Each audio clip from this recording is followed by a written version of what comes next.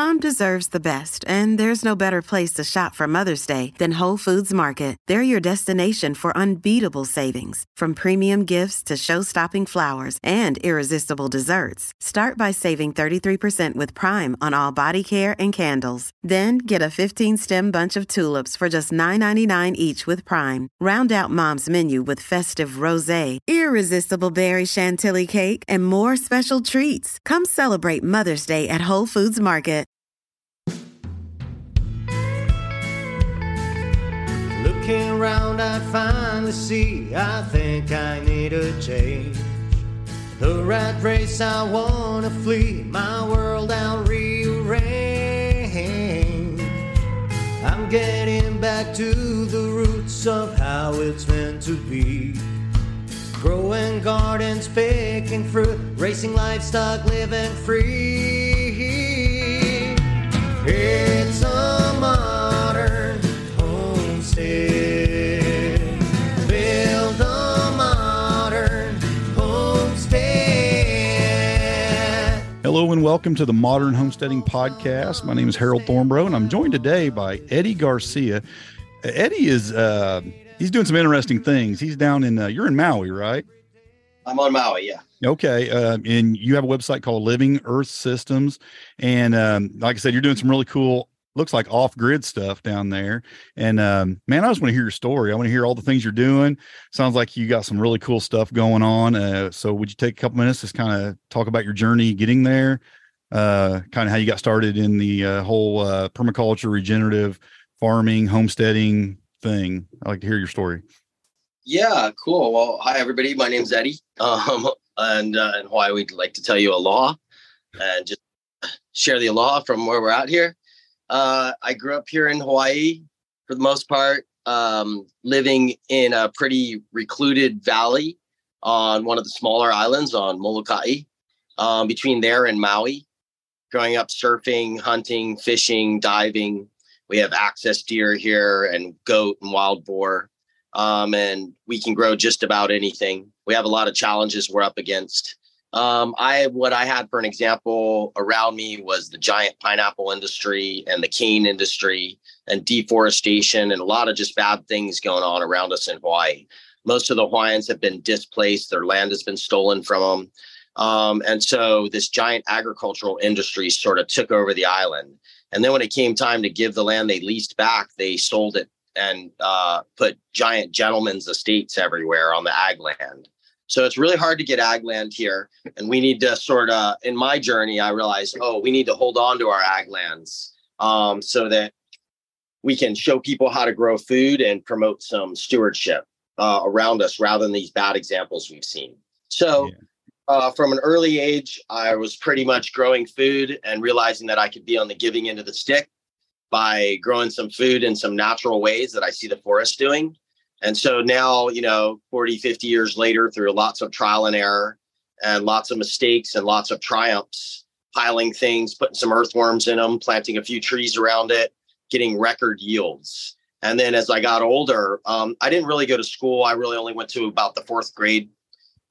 So my education has mostly come from what I do in the ground.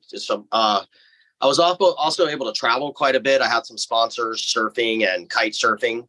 So I've traveled around quite a bit and I've gotten to see farming in other countries. And so between being able to travel and see what people were doing in other countries and not really having school to go to, I would basically just surf and garden. And that's kind of like my thing. And then pretty good life. Yeah. As a young teenager, in some years, I was living with a family on Molokai for several years, a very, very Hawaiian family that I was hanai'd into, which means kind of adopted into. And living with them, they were still, the university was only offering them 1616 and monocropping, chemical fertilizers, and till the soil. There was nothing like speaking of how their ancient ancestors did it. So I spent a lot of time at Bishop Museum and trying to research how the old Hawaiian agricultural systems were set up, which were really amazing from the top of the mountain to the bottom of the ocean. It's called an a'upua'a. And it means that the people who have bananas in the mountain trade with the people who have fish at the ocean. and everything in between, and that the stream is taken care of from the mountain to the ocean, and all the resources are shared. So looking at that and then seeing the examples around me like sugarcane and pineapple, going, wow, we need some better models. So as I started to mature a little bit, I think into my 20s, and so I really wanted to push some of the agriculture that I'd been doing for, a decade and a half or so as a kid, and going, wow, this really works. I'm getting giant taro, giant papayas. I'm not using any fertilizer. I'm managing leaves and compost and wood chips and fungal material, mushrooms, mycelium, all together. And it's working. You don't have to feed a forest. So for the last 20, almost 30 years now, 25 years solid, I've been trying to push forward a model of agriculture that I've been building, very similar to permaculture. But I did a lot of consulting as I was building farms. And most of the farms that I would go to were sold half a vision of permaculture. In the beginning, it didn't have a whole lot of academia that was out there, and people were putting carpet in the ground and tires and thinking that they didn't have to do any hard work, that it was going to be really easy. So I found myself going, okay, what's the next step from permaculture? The next step from permaculture is actually to regenerative agriculture, knowing that so much damage has been done that to be farmers, we have to work really hard. But we're going to be proud of it. It's going to change our life. And we're going to measure our wealth differently, our evaluation of what we're on this planet for. And stewardship is amazing. So how do we do that? How do we go away from like the big trap? I don't know how to say it. The big illusion that everyone's trapped in, that the average person uses 20 kilowatts of electricity a day, and the resources are dwindling, and people are wearing plastic all over their bodies and eating food that has plastic in it and chemicals and everything else. So our cancer rates are through the roof. People are unhappy. And we've given our whole life of the food we produce, we've given it to the industry, to a few giants that look at the land only as money. And so I'll give you a good example of that. In my model of agriculture, I create an island. And on this island, there's trees, there's understorage, there's root crops, there's herbs, there's natives. And one island is worth about $8,000 a year. 100 islands on a small quarter-acre farm is $80,000 a year. You're harvesting all year round. It's beautiful. The soil gets built at an astounding rate, just how a forest does it. One sugarcane plant is worth $600 a year as sugarcane juice at our farm stand. Yeah. A sugarcane plant that destroyed all these fields around me was worth about 25 cents an entire plant for the year and a half it grew there, because they burned the entire field. They left all the plastic in the ground. They burned the microbes in the soil and tilled 8 feet down. So that's the legacies. I have 3 different farms. I have a 180 acre spread on the North Shore.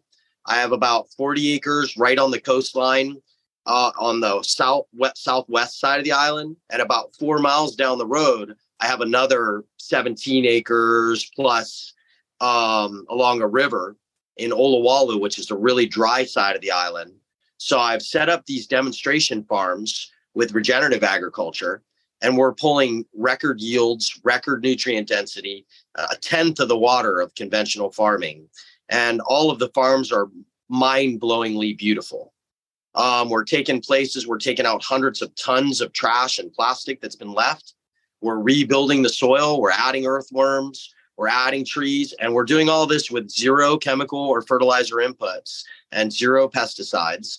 And then along with it, we bring in an intern program where we're teaching young folks, old folks as well, that come with us on a year-long program and a 3-year-long program, where they learn all of this model of agriculture along with the homesteading that comes along with it. Everything is 100% off grid. We create everything on site. And so we were talking about my journey, but to get to this journey, this is what I've come up with myself, of trying to be able to give back to my community, and maybe even possibly give back to humanity, in a sense of that people are really looking for the answers. And while they were off in college and going to school and doing all the things they had to do, I was right there with my face down into the dirt 12 hours a day, getting cut and scratched and learning lessons from nature. So I have this to put forward. Also, I've been living off of solar since I was probably 14 years old.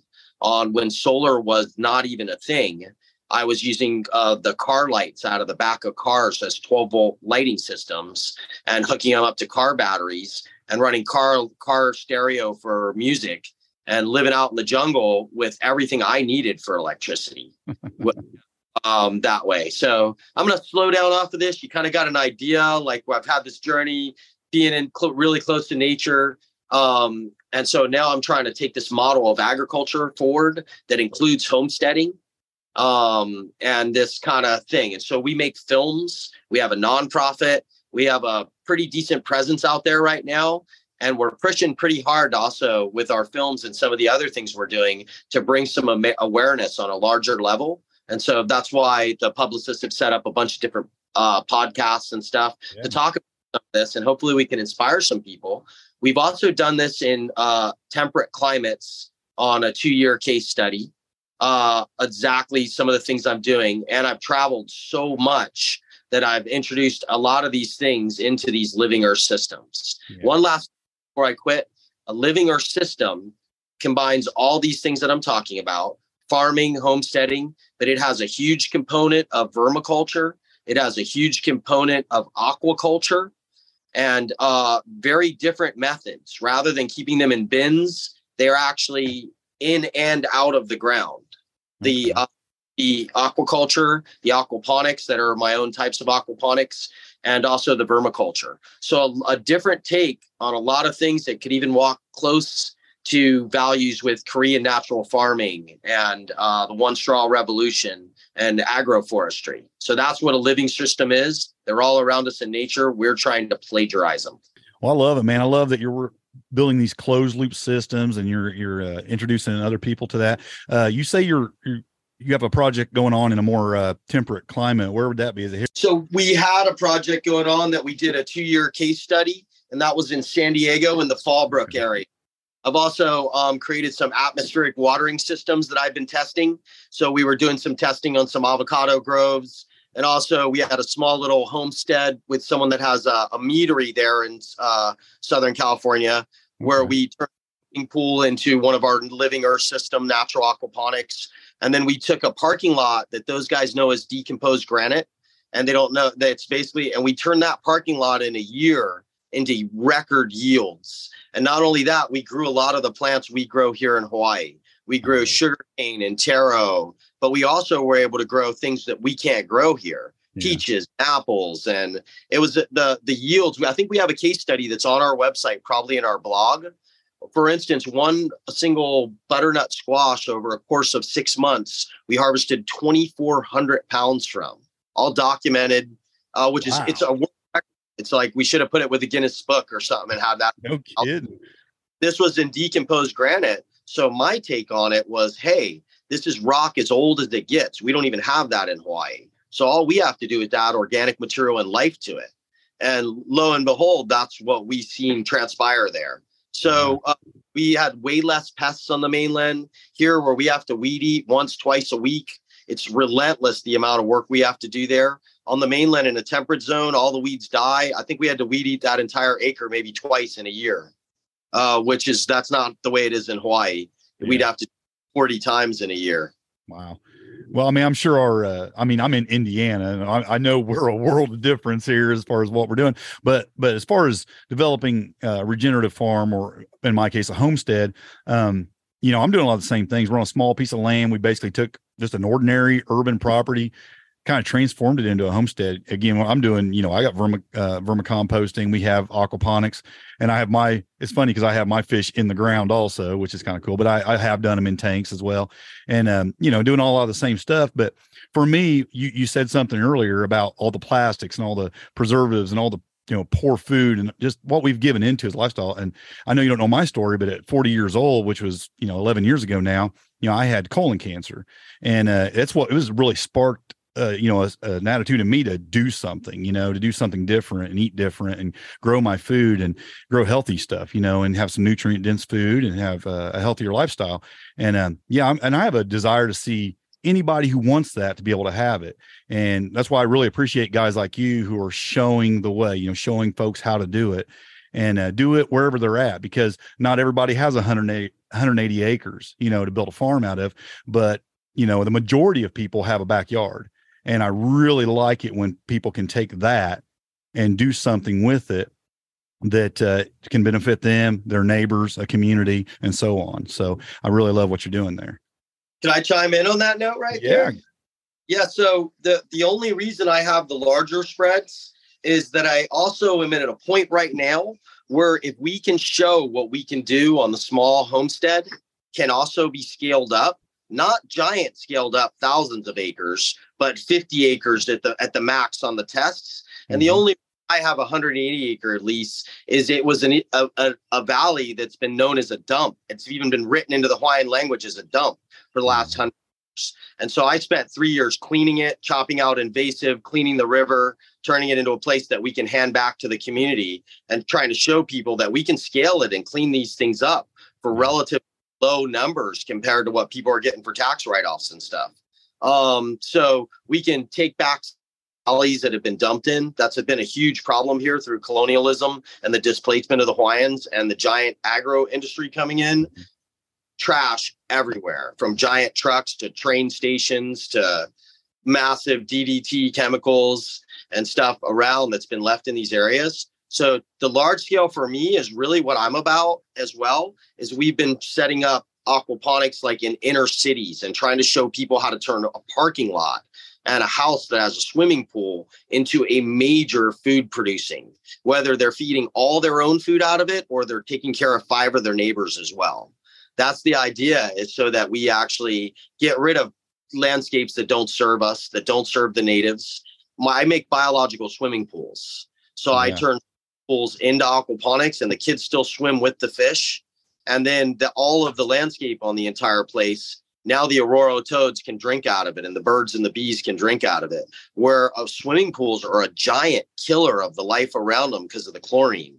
Anybody that's ever owned a swimming pool knows the amount of chemicals you have to dump in that thing to keep it clean. They're encouraged now, and that's why they use a pool guy so they can deny it. Yeah. And dumping that right into the ground. So that's a major passion of mine that really needs to change. No, they really need to put a lid on that. So, by the way, it's just in reference to, for me, I think we need to take these food deserts in the inner city.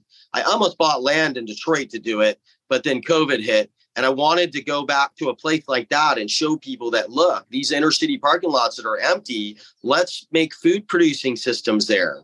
Let's heat the water, compost. Let's show that there's areas where these food deserts can actually take care of, one lot, 30 to 50 people.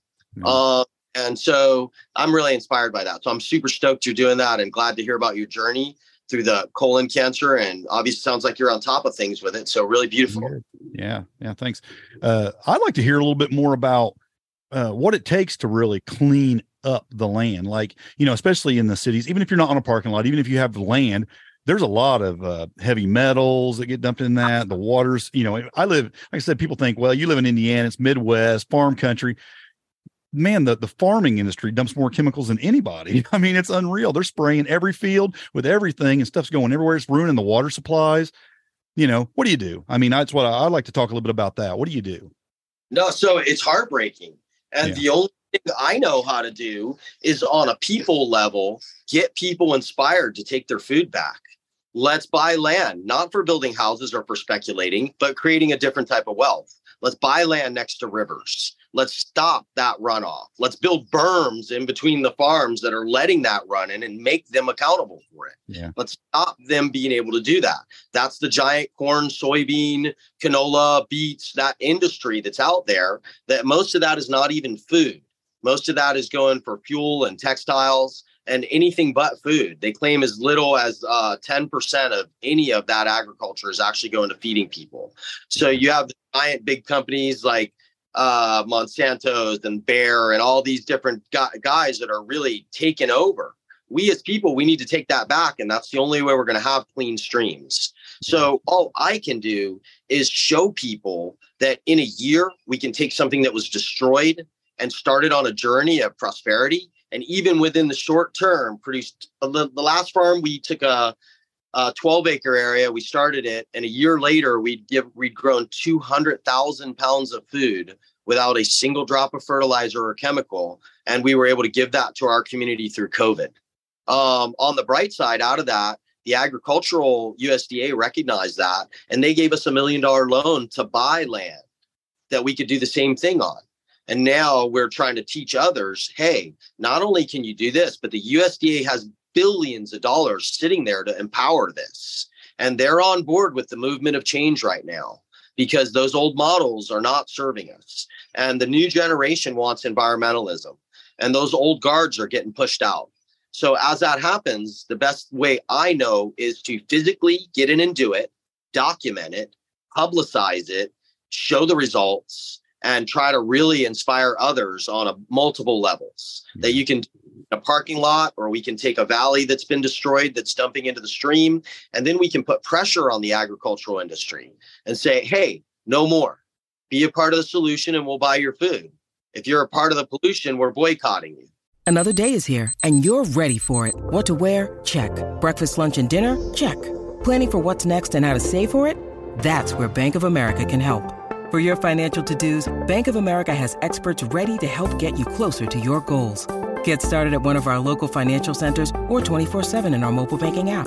Find a location near you at bankofamerica.com/talktous. What would you like the power to do? Mobile banking requires downloading the app and is only available for select devices. Message and data rates may apply. Bank of America N.A., member FDIC. Yeah, I've known a lot. I mean, I've talked to a lot of farmers. A lot of farmers live around here, and you know, a lot of them have a heart to get away from it. But like I've said many times, it's like turning a huge ship. It's slow and it's hard, and it's hard to break away from that and just do a 180. I mean, you'd almost go bankrupt if you just did everything immediately and tried to turn it around. But you know, a lot of them are trying to do it slowly. But a lot of times, the systems that be, you know, that are already there don't make it easy for sure.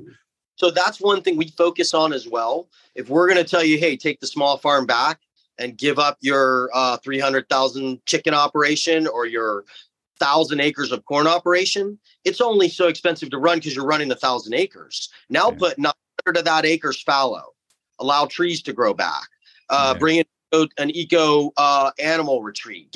There's so much government money for native habitats. There's billions that people are unaware of.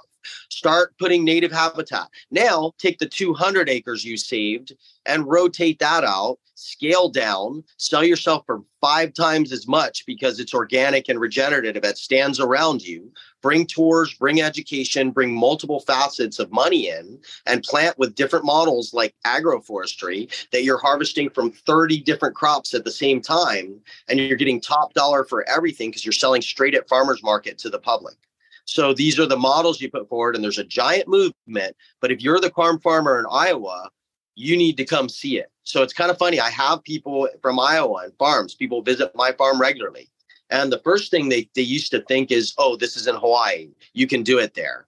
It is 10 times harder for us in Hawaii. We lose 80% of our crop to the fruit fly. We have every pest that you guys have, plus everything from Asia and Africa and everywhere else, all year round. Nothing to stop.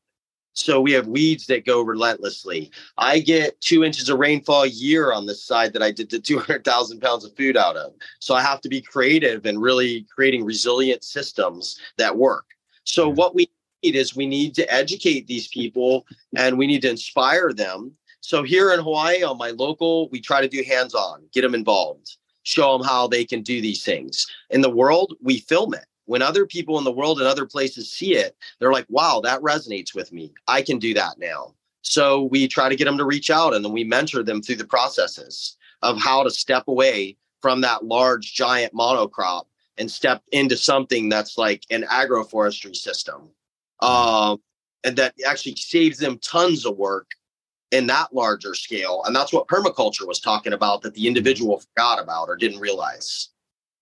I like that, man. I like that you have a solution for it, because I hear that's mentioned a lot. You know, folks say, well, you know, it'd be nice if you could turn that around. You start taking steps, but it seems like it's a 50-year project. But it sounds like you've really thought this out and you've come up with a solution that's a lot quicker of a turnaround to get it producing something that can support your family, provide food for others, and accomplish something better for the planet too. And I like that, because I don't hear a lot of solutions. I just hear everybody talking about the problem. So let's just take, for instance, a model of a 1,000-acre farm that's in production. Its running costs between black line, between black plastic for the ground, between chemical fertilizers, between pesticides, between labor, between the changing of the land, displacing the bees. They have to bring bees in for pollination. So many different factors in it. That same 1,000 acres could be managed passively and actually completely regenerated within 3 years with the same money that it took for the input to keep that 1,000 acres producing. Now, maybe that the output, the profits received from that 1,000 acres, that might far exceed it. You know what I mean? But just the input that you put maintaining that property to get that money back, it would take that much to turn that 1,000 acres completely regenerative and bring 200 acres of it into a cycle that would be able to actually serve and probably not, you know what I mean? The money you put in that 1,000 acres isn't coming back that year, but within a 3 cycle, it starts to pump itself in. So it's a gross revenue versus net income too. I mean, I used to have a trucking company. I know. I mean, you look like you're making tons of money. I had several trucks running. We're hauling freight all over the country, and it looks like you're making a ton of money. But in the end, you know, it's a lot of money's going right back out, and that's how it is in the big farming industry. I mean, they're buying $1 million equipment, and you know, and paying for labor and this and that, and it's going out. And yeah, you might have a little more hands-on on a small organic farm. But the payoff, you know, in the big picture is way greater. Yeah, let's look at that up close even for a second. The average big farmer with 1,000 acres of canola or corn is sitting in a desk. That's his farmer. He's hired that everybody. He's trying to pay them as little as he possibly can. He's got these nasty feed contracts. He's got to buy chemical fertilizer. He's behind a computer all day. Yeah. Now, you drop that down to 200 acres, you may be out in the field more, which means you're going to live longer. One thing right off the bat. But the cost, in reality, I talked to someone that I think their net was over $2 million a year, and they were bringing in $100,000 a year. And I'm showing, you know, you could take 4 acres of that and bring $100,000 a year profit with only having a $200,000 a year net, you know, or what output there. And you're getting the same thing for a fraction of the work once you've gone that big, or a different kind of work. So there's this stuff, and we have to kind of make that real obvious to people. So we have to inspire them. We have to show what it looks like on the ground. And that's what I'm all about. A lot of guys talk about permaculture. They talk about these models they built. They put books out there, and guys follow them like a cult for years and then become certified after 2 years. And a lot of enthusiasm gets ahead of the facts, and a lot of stuff lost in translation. So we need working models. We need solid working models with data that we can put forward, but we also need to inspire. Yeah, I agree. And you're right. I mean, I think a lot of it is that they have 1,000 acres, and in their mind, they can't contemplate not using that entire 1,000 acres to farm in a more regenerative way. They want to take that entire 1,000 acres and turn it around and do that with it. And that's where I think it, you know, the reality of it escapes, because it's like, you can't really do that quickly, especially. I mean, it's going to take decades to turn that entire thing around probably. But like you're saying, set aside a portion of it to actually run your farm, make just as much money in the end.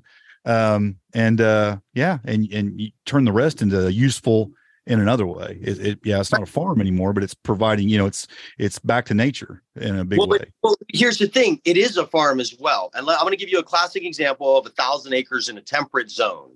Okay.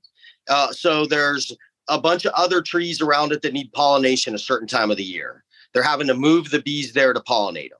Now you have 1,000 fields canola field or a corn field or whatever it is there. And the bees are actually pollinating that too when they're brought in. Yeah. So now you knocked 900 acres out of it. You kept 100 acres. Now what you would do with that 900 acres is you would topographically berm it or whatever it is you have to do, and bring it back to contour rather than straight lines. Mm-hmm. It's not major contour work, even on 1,000 acres like that, if with the way things can be set up. Then it's about throwing seed balls, and it's about a lot of the trees that you're planting, targeting a different market, targeting chestnuts, targeting maple, whatever it is in your area, targeting native trees that are also have an economic value to them. And then planting predominantly reforesting with those kinds of trees. But not only that, they serve native wildlife. So now you can, on that 1,000 acres, you can bring hunters in, you can bring bird watchers and naturalists in, whatever so it's applicable to a bunch of different lifestyles within these areas. So you let it go fallow, but you let it go fallow with some implementation of a berm here, some seeding here, a little bit of contour here. And then you consciously take 10% of the income from the 100 acres and you create a maintenance plan over those 3 years. And that's really all it takes, is creating that maintenance plan over the 3 years. Within 7 years, it's mind blowing, the productions out of things like this. And it takes on a whole new life rather than just this giant field. And it doesn't take the decades that people think it may take with the. And I also think a lot of people just, they bought into this, illusion. You used the word earlier, that, those farms are feeding the world. And like you said, they're not feeding the world. You don't need all that 1,000 acres to feed the world, because that's not where it's going anyway. It's going into other kinds of production for other things. And it's just, it's a mind game, people have been convincing people for so long that you have to have that so everybody can eat. When I eat pretty good from a quarter acre, you know what I mean? Yeah, for sure. Like I said, the last quarter acre, 200,000 pounds of food. There's no way on earth we could eat all of that. Yeah. I don't know if you want me to walk you around for a second in the farm I'm sitting on right now while we're talking. Go right ahead. Yeah. I don't know if I'm on wireless and solar. I can't walk too far, but I can kind of give you a little idea what's going on here. We're going to step out of my little tiny house office here, and I'm going to show you that nothing besides the trees in the background has been growing here longer than 4 months. Wow. Including papaya trees you see right here. Yeah. Those are 4-month-old papaya trees. Yeah. If you look behind you, orange trees, mango trees, all the stuff with a heart-shaped leaf is taro, sugarcane, bananas. We make these piles, and then squash grow all over the pile. And then we set the piles up with buckets with earthworms that they live in the piles. And the earthworms actually go throughout the pile, and we grow 5,000-6,000 pounds of squash on a hill like this, 3,000-4,000 pounds of taro. When the papayas start to come in here in a few months, like what's behind us, the numbers, this is not even 15th of an acre right here, and we'll probably do 15,000-20,000 pounds. And anywhere I go right here that you can't see underneath it is all sorts of different carrots, pineapples. I can go anywhere in the ground here and just pull out. These are baby purple carrots right here. Yeah. So all around me, there's like such a crazy abundance. And this whole orchard, we took almost 100,000 pounds of trash out of here. They didn't even know these trees here. They were dead 5 months ago, but we had to clear all these giant trees that you see in the background there. Mm-hmm. And that's what we made these piles with. And now look at the yields of the mangoes on these trees. It's like they're touching the ground. It's so astronomical. Yeah. And now we have this place that was a dump and had trees in it that were pretty much all dead. And we have this just incredible utopia. We only touched this property a year ago, including trimming the giant trees. And now, like I said, all the lower stuff has all just been in the last few months: asparagus, clover, tea leaf, bananas, stevia, papayas, pineapples, mangoes, oranges, broccoli, little ponds everywhere that I set up that are for my honeybees.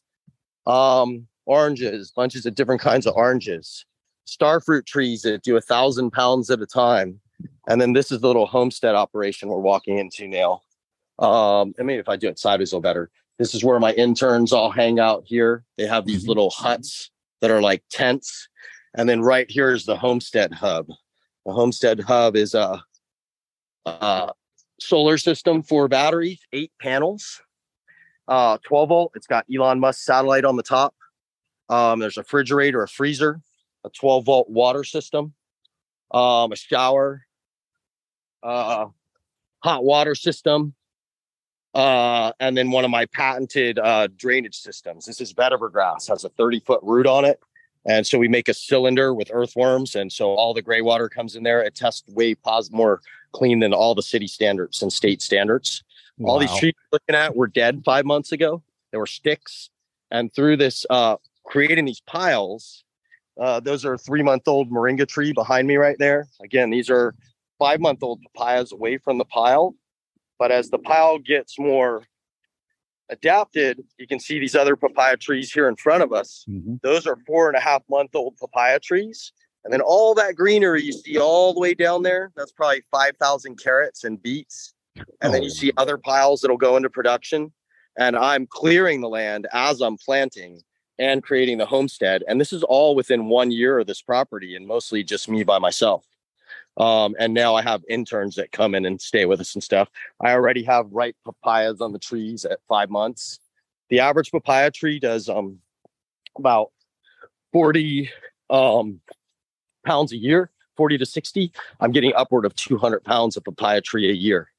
So it's pretty mind blowing what we're able to do in a very short time and what's able to happen.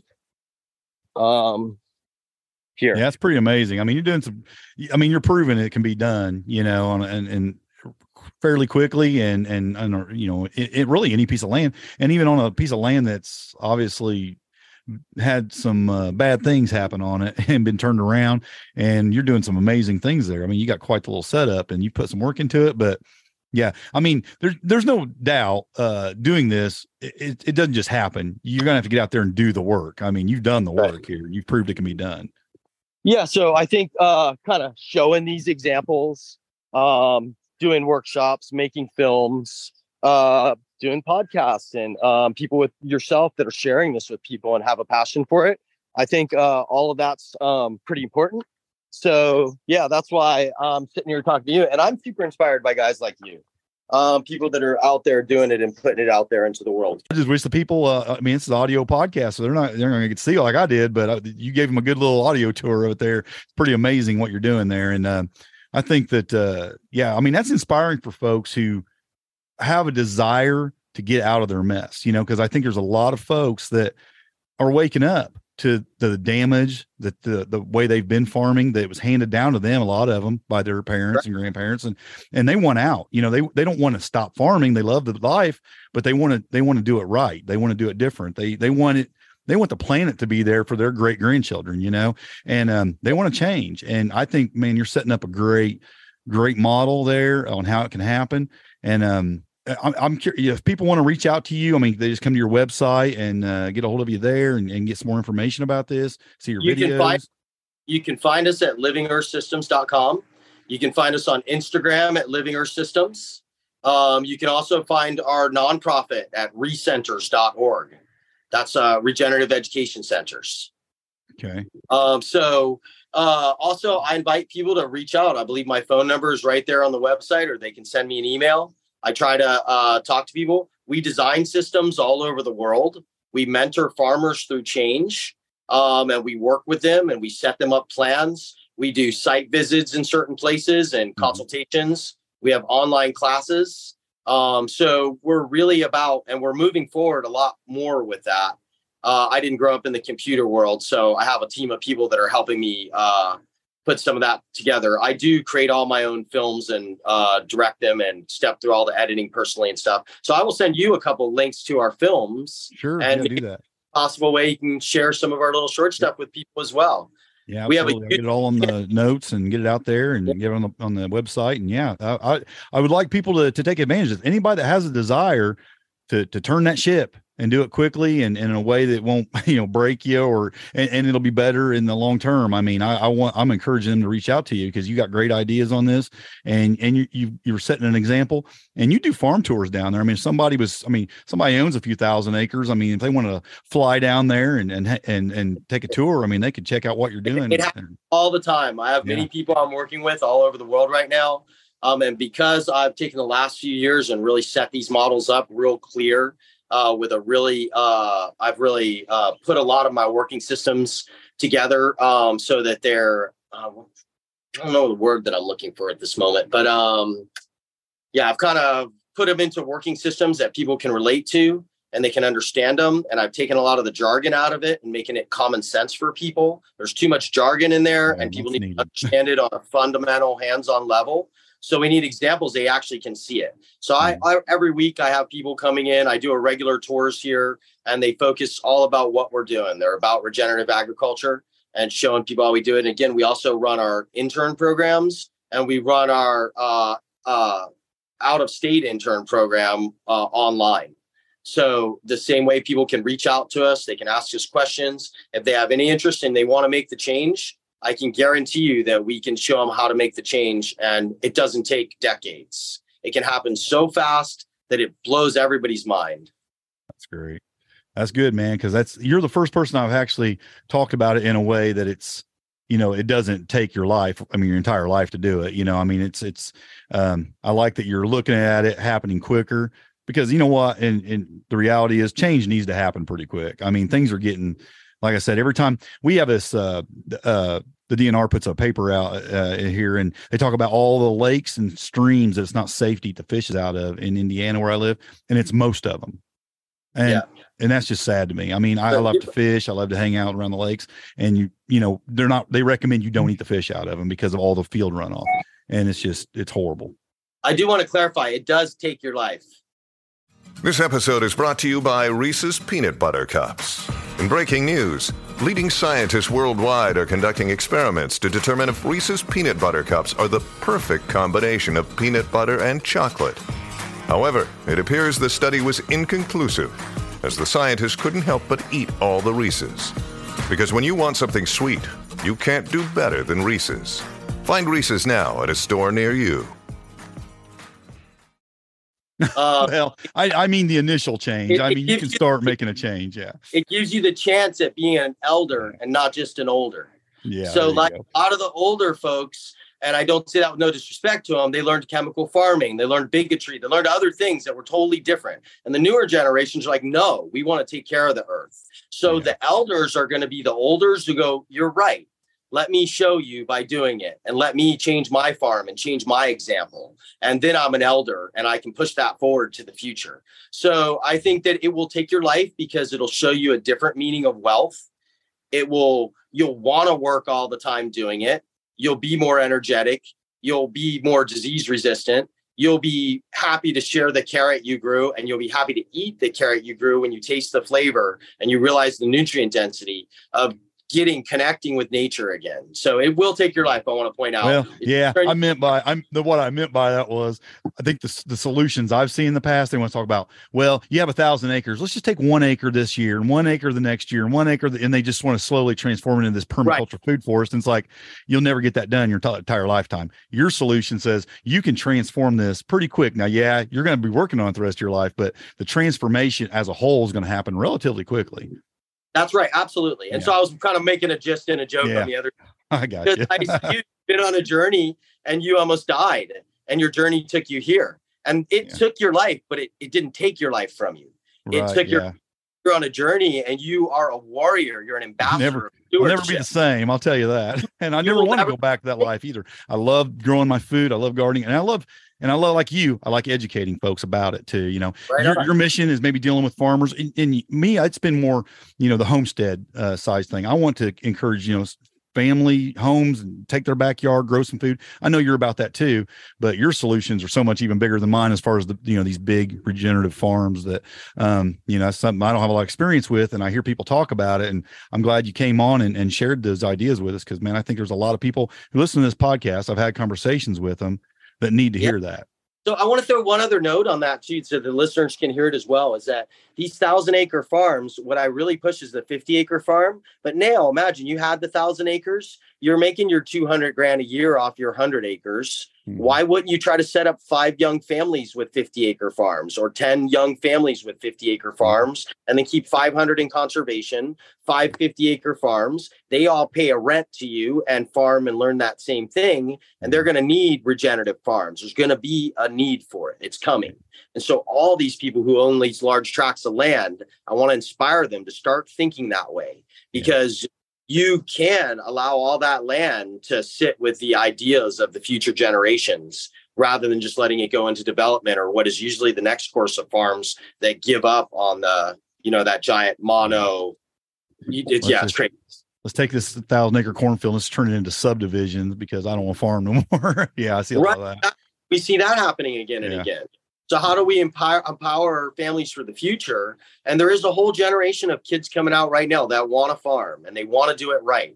And I forget what they call them now, Generation X or so. I can't even keep up. I lost track. I'm an old man. I know, and it's crazy. And there's a lot of change in there, but these are the kids that are going to be in office. These are the kids that are going to be here. And so if you look, farmland is being bought at an astounding rate right now. And even for a lot of people pushing regenerative, you look at the newest movie about the dinosaurs, Jurassic Park.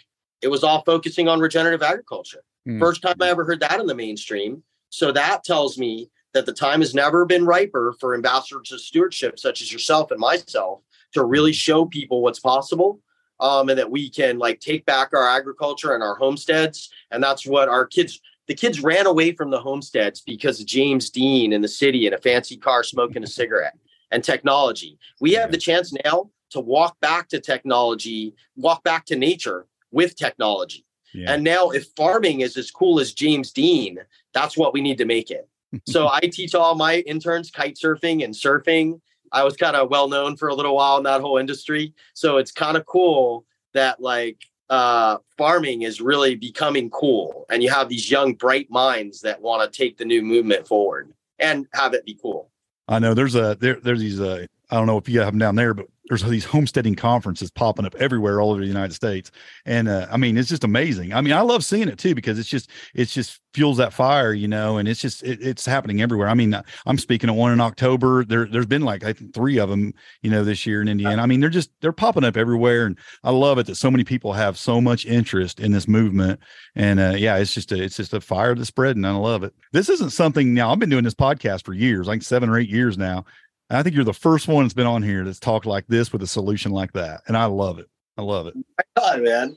It's pretty crazy what's happening right now. We need to watch this movement forward.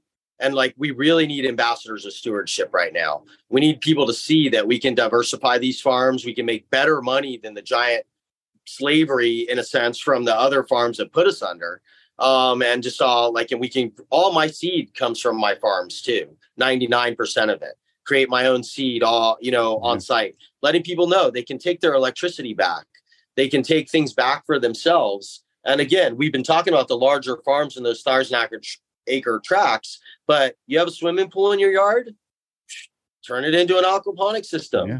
You have crummy plants in your yard, plant some trees, plant some fruit, plant some food around you. COVID hits. I bet you'd be a lot happier with when that went down. I think that was a wake-up call for a bunch of people, right?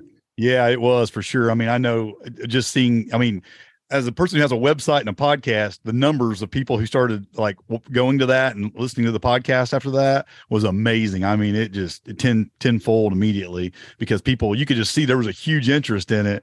Oh man, my grocery store is empty. How do I grow food? And kind of late to be thinking it at the moment, but they got through it. And now it's not time to let that go. It's time to actually get down on that and figure it out and start doing it, because who knows what's next, right? That's right. There's something around the corner. And I'm not thinking like a prepper. I know a lot of people are. But I think just to have the quality of life is what I also want to push with it. There's a wealth that comes with this type of living that is just immeasurable. And the old farmer knew that. They also knew the hard work out of it. But it got really disturbing when your hard work was just in a giant tractor on a straight field all day long. There was nothing fulfilling about that. It was dusty and gnarly. And then that's a different type of farming. And so people need to realize a farming that has this fulfillment with it and that walks right hand in hand with homesteading and living close to the land, the tiny house movement even. Yeah, even just step back a little bit. I think when folks escape from the farm, there was a desire to escape a lot of that hard work, and it's why I really like the modern homesteading movement, the modern farming, because you can bring in a lot of these modern technologies and things and do it right, and yet take a lot of that burden of some of that of pure manual labor off of your shoulders that a lot of people wanted to escape, because in a lot of ways you can do things and it's a lot easier now than it was then. Yeah. So for instance, a tractor isn't necessarily the outlaw in farming. Because if I want to pile wood chips and I want to chip invasive trees and turn them into fertilizer, and I want to make piles, then a tractor is very useful to me. I show the home person that they can do that with a wheelbarrow and a cutters and a pick and a chainsaw, no problem, on a small scale. But if we want to push it up to 50-acre farms, we need to have a tractor. So how do we do that? The USDA gives out 1% interest loans. It's like $50 a month to buy a tractor with. You just have to show them that you're committed to farming and homesteading. So there's these answers to that. And we need to give people these resources. USDA is even easier for the Midwest in America. They hand them out. We're hard to get it here in Hawaii. So yeah, just with that in mind, some of the things we've had to do is 5 of us get together and buy a tractor. And we get a nonprofit. Our nonprofit buys a tractor, and then we let farmers use it. So we make it available. So it doesn't have to be out of your grasp. 2 days with a tractor the entire year, all your infrastructure's in. You're just doing the same thing with pick and shovel and whatever you want to do at whatever level. But also then you make enough money to buy a tractor or get the USDA loans or tap some of these resources that are out there. Yeah. And I look at my little greenhouse, just a few square feet, because of pumps and timers and all this modern technology. The amount of food you're able to produce in there with very little effort is amazing, with an aquaponics system in a greenhouse. I mean, it's things are just a lot easier if you take advantage of some of that technology, and it doesn't have to. I mean, it's hard work, no doubt, but it isn't the kind of work it was 100 years ago. Yeah, I agree. I mean, we don't have to carry a coal over the river anymore. Yeah. We can run a water wheel, or we can run a little small solar panel. And so, like I said, here we have 8 people on 800 watts of electricity coming in on solar, a tiny 12-volt system, and 8 people on that entire system on 6 hours of light. The math is less than 100 kilowatts a day for the entire group when it comes down into what we put out. We only use 20% of the system. So we keep it up in the higher rate. Yeah. And everyone's got their computer TVs if they're watching that, and their radios and blender, refrigerator, freezer, satellite. And we have all these things. We're in a real no doubt solar probably works a little better there than it probably does. No argument. No argument. But in other areas, you have streams, you have wind, you have the only difference on that is a little bigger solar system. Yeah, right.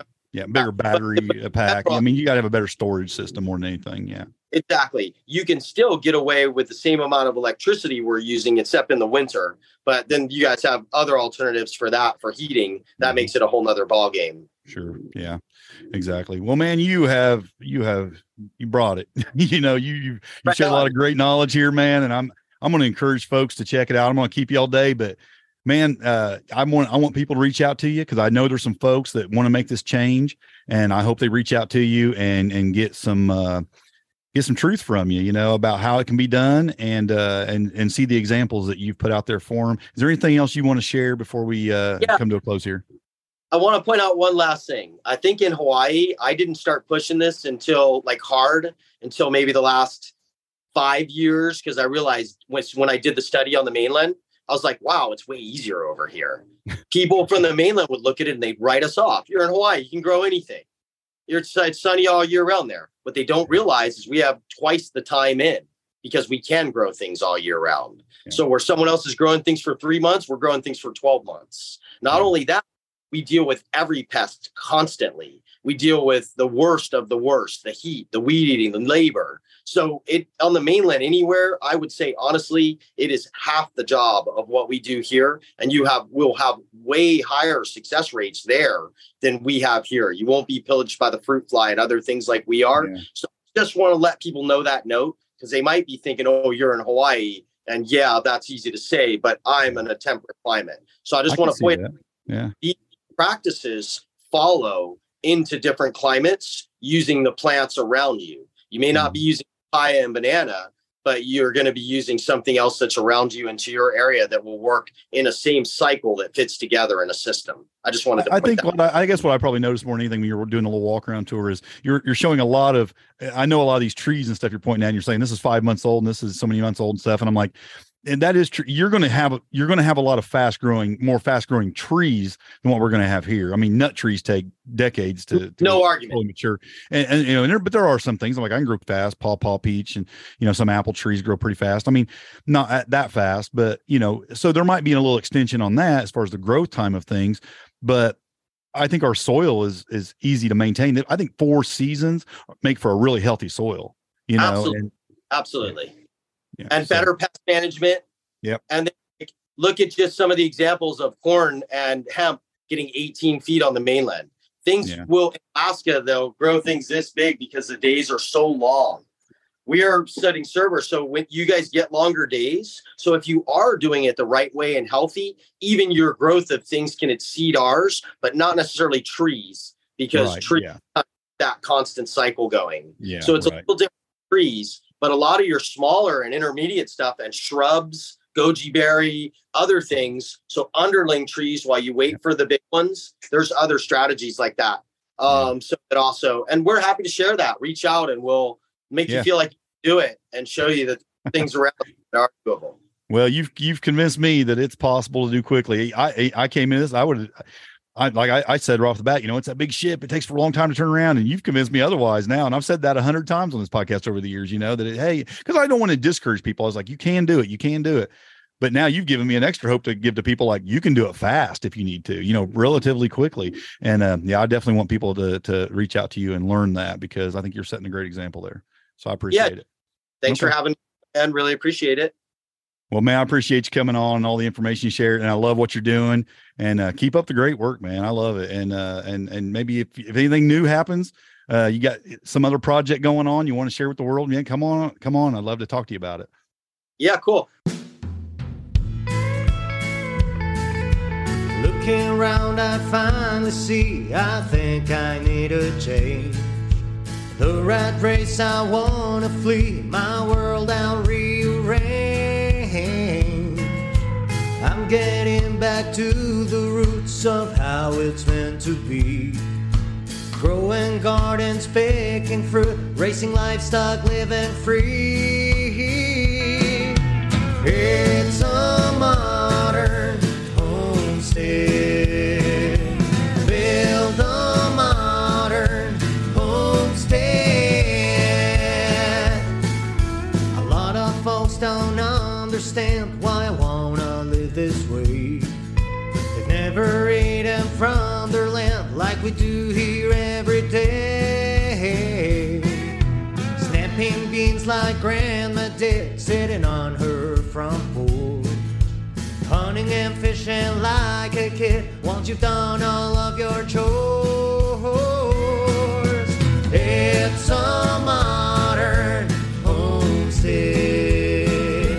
Build a modern homestead. Country or city, there's a way to make this change. You gotta start today.